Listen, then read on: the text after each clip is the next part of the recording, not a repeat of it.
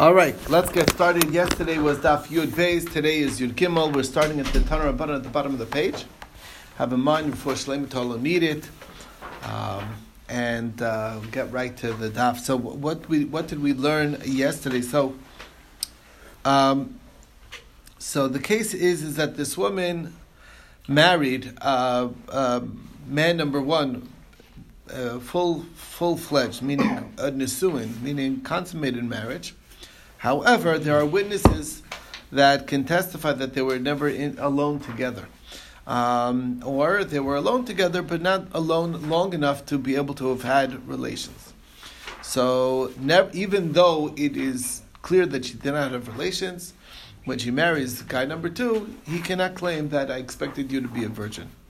Because she had a consummated marriage. It doesn't matter the fact that we have no reason to think that she should have had relations.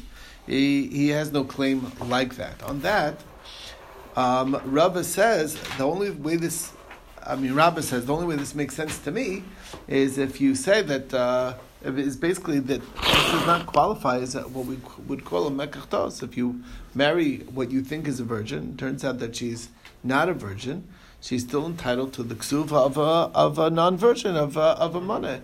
And you can't claim mekach tos.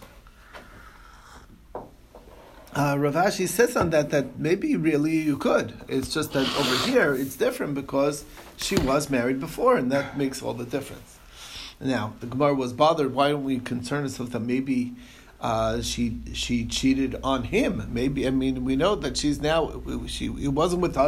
wasn't intimate with the first husband. Maybe she cheated between the Kiddushin and the Nisuin with this second man. So the answer is that there was no space between the Kiddushin and the Nisuin. So it had to have been before, and that's that. There's version B that it's going on the Mishnah. The Mishnah says that if you have a widow divorcee chalutza from Nisuin, that's still a virgin. The ksuva, nevertheless, is a maneh, and there's no claim of psulim. How can that be? It must be that they just did chuppah, but they never did bia. And Rabbi says this tells you that the same yisod, concept b'cheskas psula, if you did a kiddushin with the assumption that she's a virgin, and it turns out that she's not, the ksuva is 100, and she cannot claim that it's a mekach tos. So Rav Ashi says the same as before, not true. Maybe there's different because she was in the chuppah. That's the difference. Maybe she cheated on him. We said no. We're talking about where the kiddushin and the nisuin were done in quick succession. There was no space in between. Now, if you say this statement is going on the Brisa, surely it would go on the Mishnah as well. But if you say this discussion is on the Mishnah, maybe there would be an argument that everybody would agree by the Brisa that that's not true, because there he can actually claim psulim, because he could say I was relying on witnesses. I'm not just relying on say-so or hearsay. There's witnesses. So that's the difference. Took us to the next Mishnah. Somebody who is eating by his in-laws in Yehuda, and there's no witnesses, he cannot claim that she wasn't a virgin, because he was alone. He was intimate with her, or alone with her, and all bets are off. So if at the wedding she may not be a virgin, that may be his fault. Okay, that's basically. He's eating by his in-laws. Mm-hmm. Yes. And he claims that. No witnesses. And he's eating that by the meal. Yeah. What? Oh my gosh, they're going to kill him in that meal. No. This is afterwards by the wedding. This is not before the meal. I thought he went to eat one meal. No, he eats it in a regular basis. No, you're not getting the story right. I just realized what you're thinking. Lost in translation. Okay, the things got okay. They normally there's a period of time between when he puts a ring on her finger, an engagement, and then the marriage, right? And so he was visiting his in-laws, and he slept over, and there were no witnesses. Okay. And then comes the wedding. He says that your daughter's not a virgin. Later on, that claim is not going to be very believable because he was alone with her.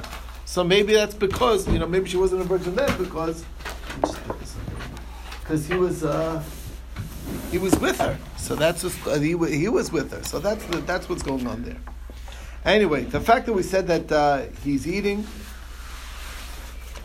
it sounds like that there's not all places do that in Yehuda. Okay, so the answer is that's what it is. It's makomos yesh, meaning even in Yehuda where they do certain things to make the young couple, comfortable with each other before marriage. That was not all places were the same with regards to that. And we saw a few versions in the Brisa. Rabbi Yehuda says that in Yehuda originally they used to specifically put them in a room together before the chuppah, so that he'll create a more familiarity with her at the chuppah. And in the Galil they wouldn't do that.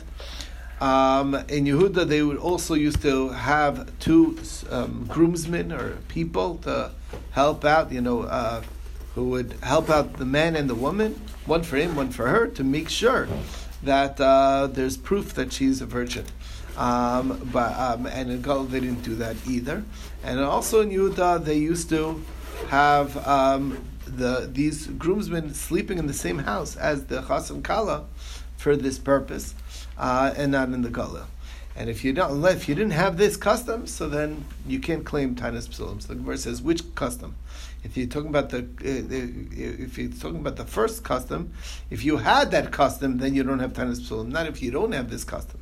So you're going on the last one. The last one is if you didn't do the checking, then you can't say Tainus Psulim. So it should have said Kol Shalom Mushmash, not Kol Shalom Nag. So Abayi's answer is that it's going on the Reisha and say not Kol Shalom Nag, Kol Shalom Nag. That's one. Rava says it's hard to read that into the text. Kol shalonag is what it says. It's a hard thing to mess up on. Is a kind of opposite. So Rava says is that what it's saying is that kol shalonag minag galil bigal. If you didn't act as a Galilean in the Galilee, rather you acted like a Yehuda in the Galilee, so then there's no Tainus Psulim. That's where there's an issue. That's one answer. Rav Ashi says no. Another answer is that it's going on the Seifa, and it doesn't mean Kol Shalom Nog, it means Kol Shalom Mushmash. Now that's less of a bothersome term because Mushmash was the minhag, so it actually could fit in. Okay. One time we actually had Mekadosh with Bia. Right. Where are you? In Yehuda. Oh, yeah. In Yehuda they had it one time. You're serious. Yeah, there was this, the Droit de Seigneur, thing with the Hegmon would have the right first bites. Tibola Hegmon. So that would sort of get around that. They would make sure that they would be able to do. You should be we would have to do that. Yeah. Okay. That's obviously a different time in history. Yeah. There's places, there's times. Anyway, all right. So. Next, we talked about is the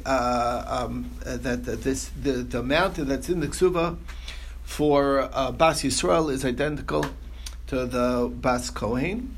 If she's a widow, Bas Yisrael, it's 100, and for a widow, Bas Kohen, it's also 100. But the Bezdin of Kanim, for their psula, they did require 400, and the Chum did not put up a fuss about them, being, going off the norm. Okay, which is the standard of 200 zuz.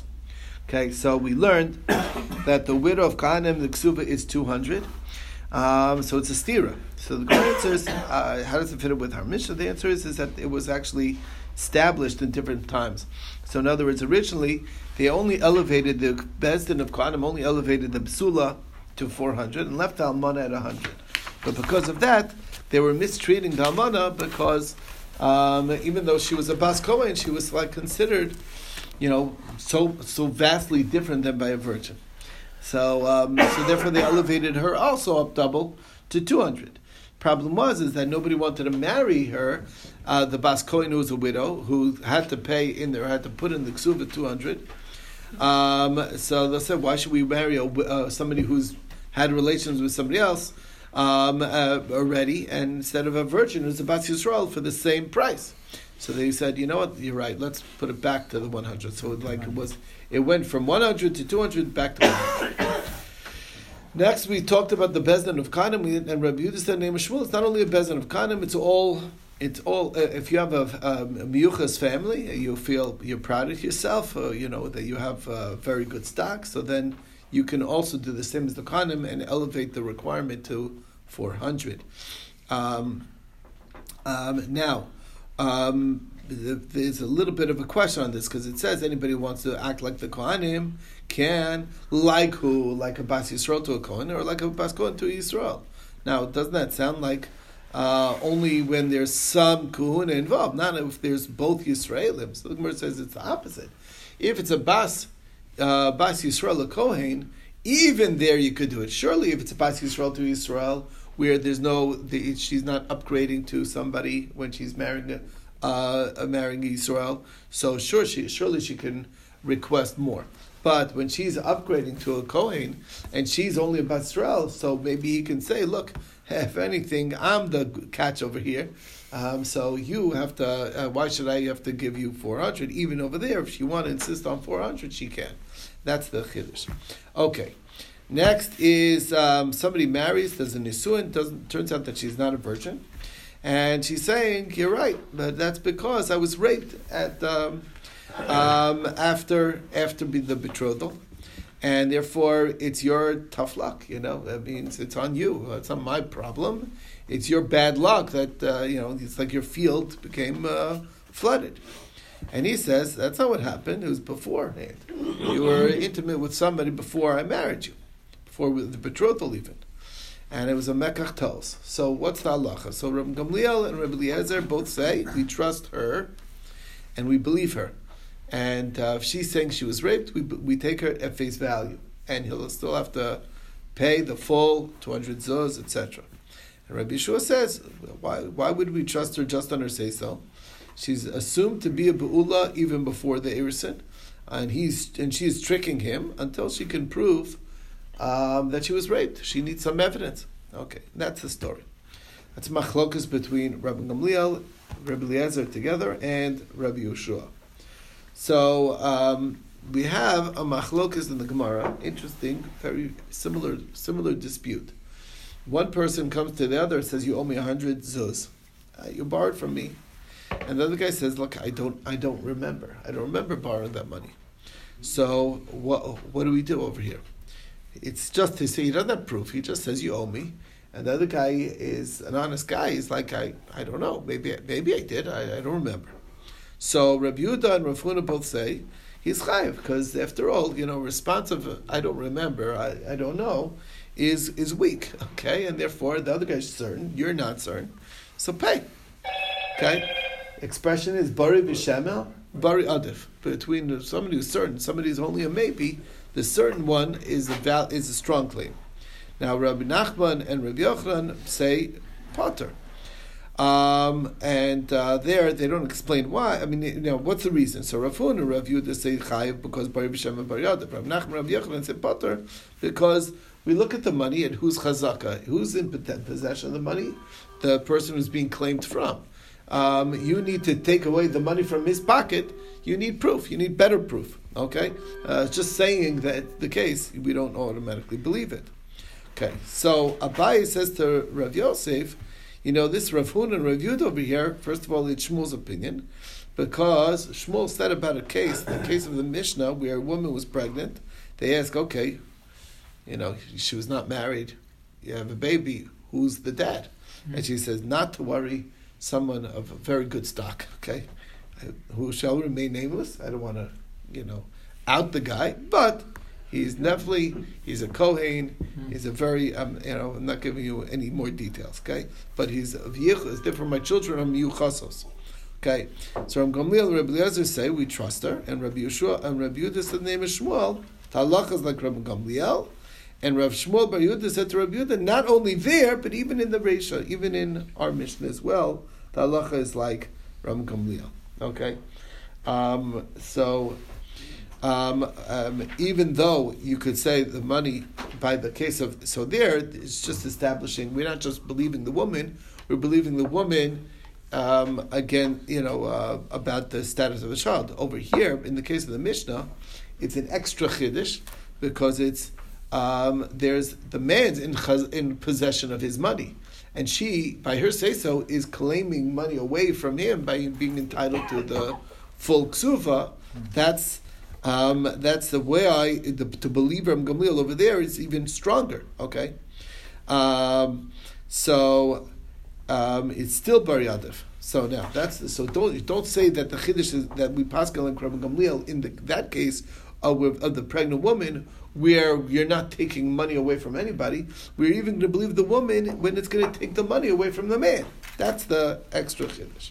So now the Gemara wants to line up the various opinions here according to the Tanaim. Wouldn't it seem to be the case that Rav Yehuda and Rav Huna, they hold like Rabban Gamliel, that we believe the woman, and Bari Vishema, Bari Yadav. He is not certain, he doesn't know for a fact what happened. She knows for a fact what happened. I'm sure that you owe me the 200 zuz for this, for the and he's not. So Bari Vishema, Bari Yadav. That's what it sounds like. So they must line up like who? Like Rabban Gamliel. And Rav Nachman is going to hold like Rav Yochanan. I'm sorry. Rav Nachman and Rav Yochanan are going to hold like Rav Yeshua, who's like Lo Mipianu Chayin. You just because you're sure doesn't mean we're sure. Okay, and that was that. So the Gemara says not true. Rav Nachman can argue that he holds actually like Rabban Gamliel, and that's because there are factors in favor of the woman that do not apply by the case of the money, by the claim. What's the difference? First of all, there she has a migu.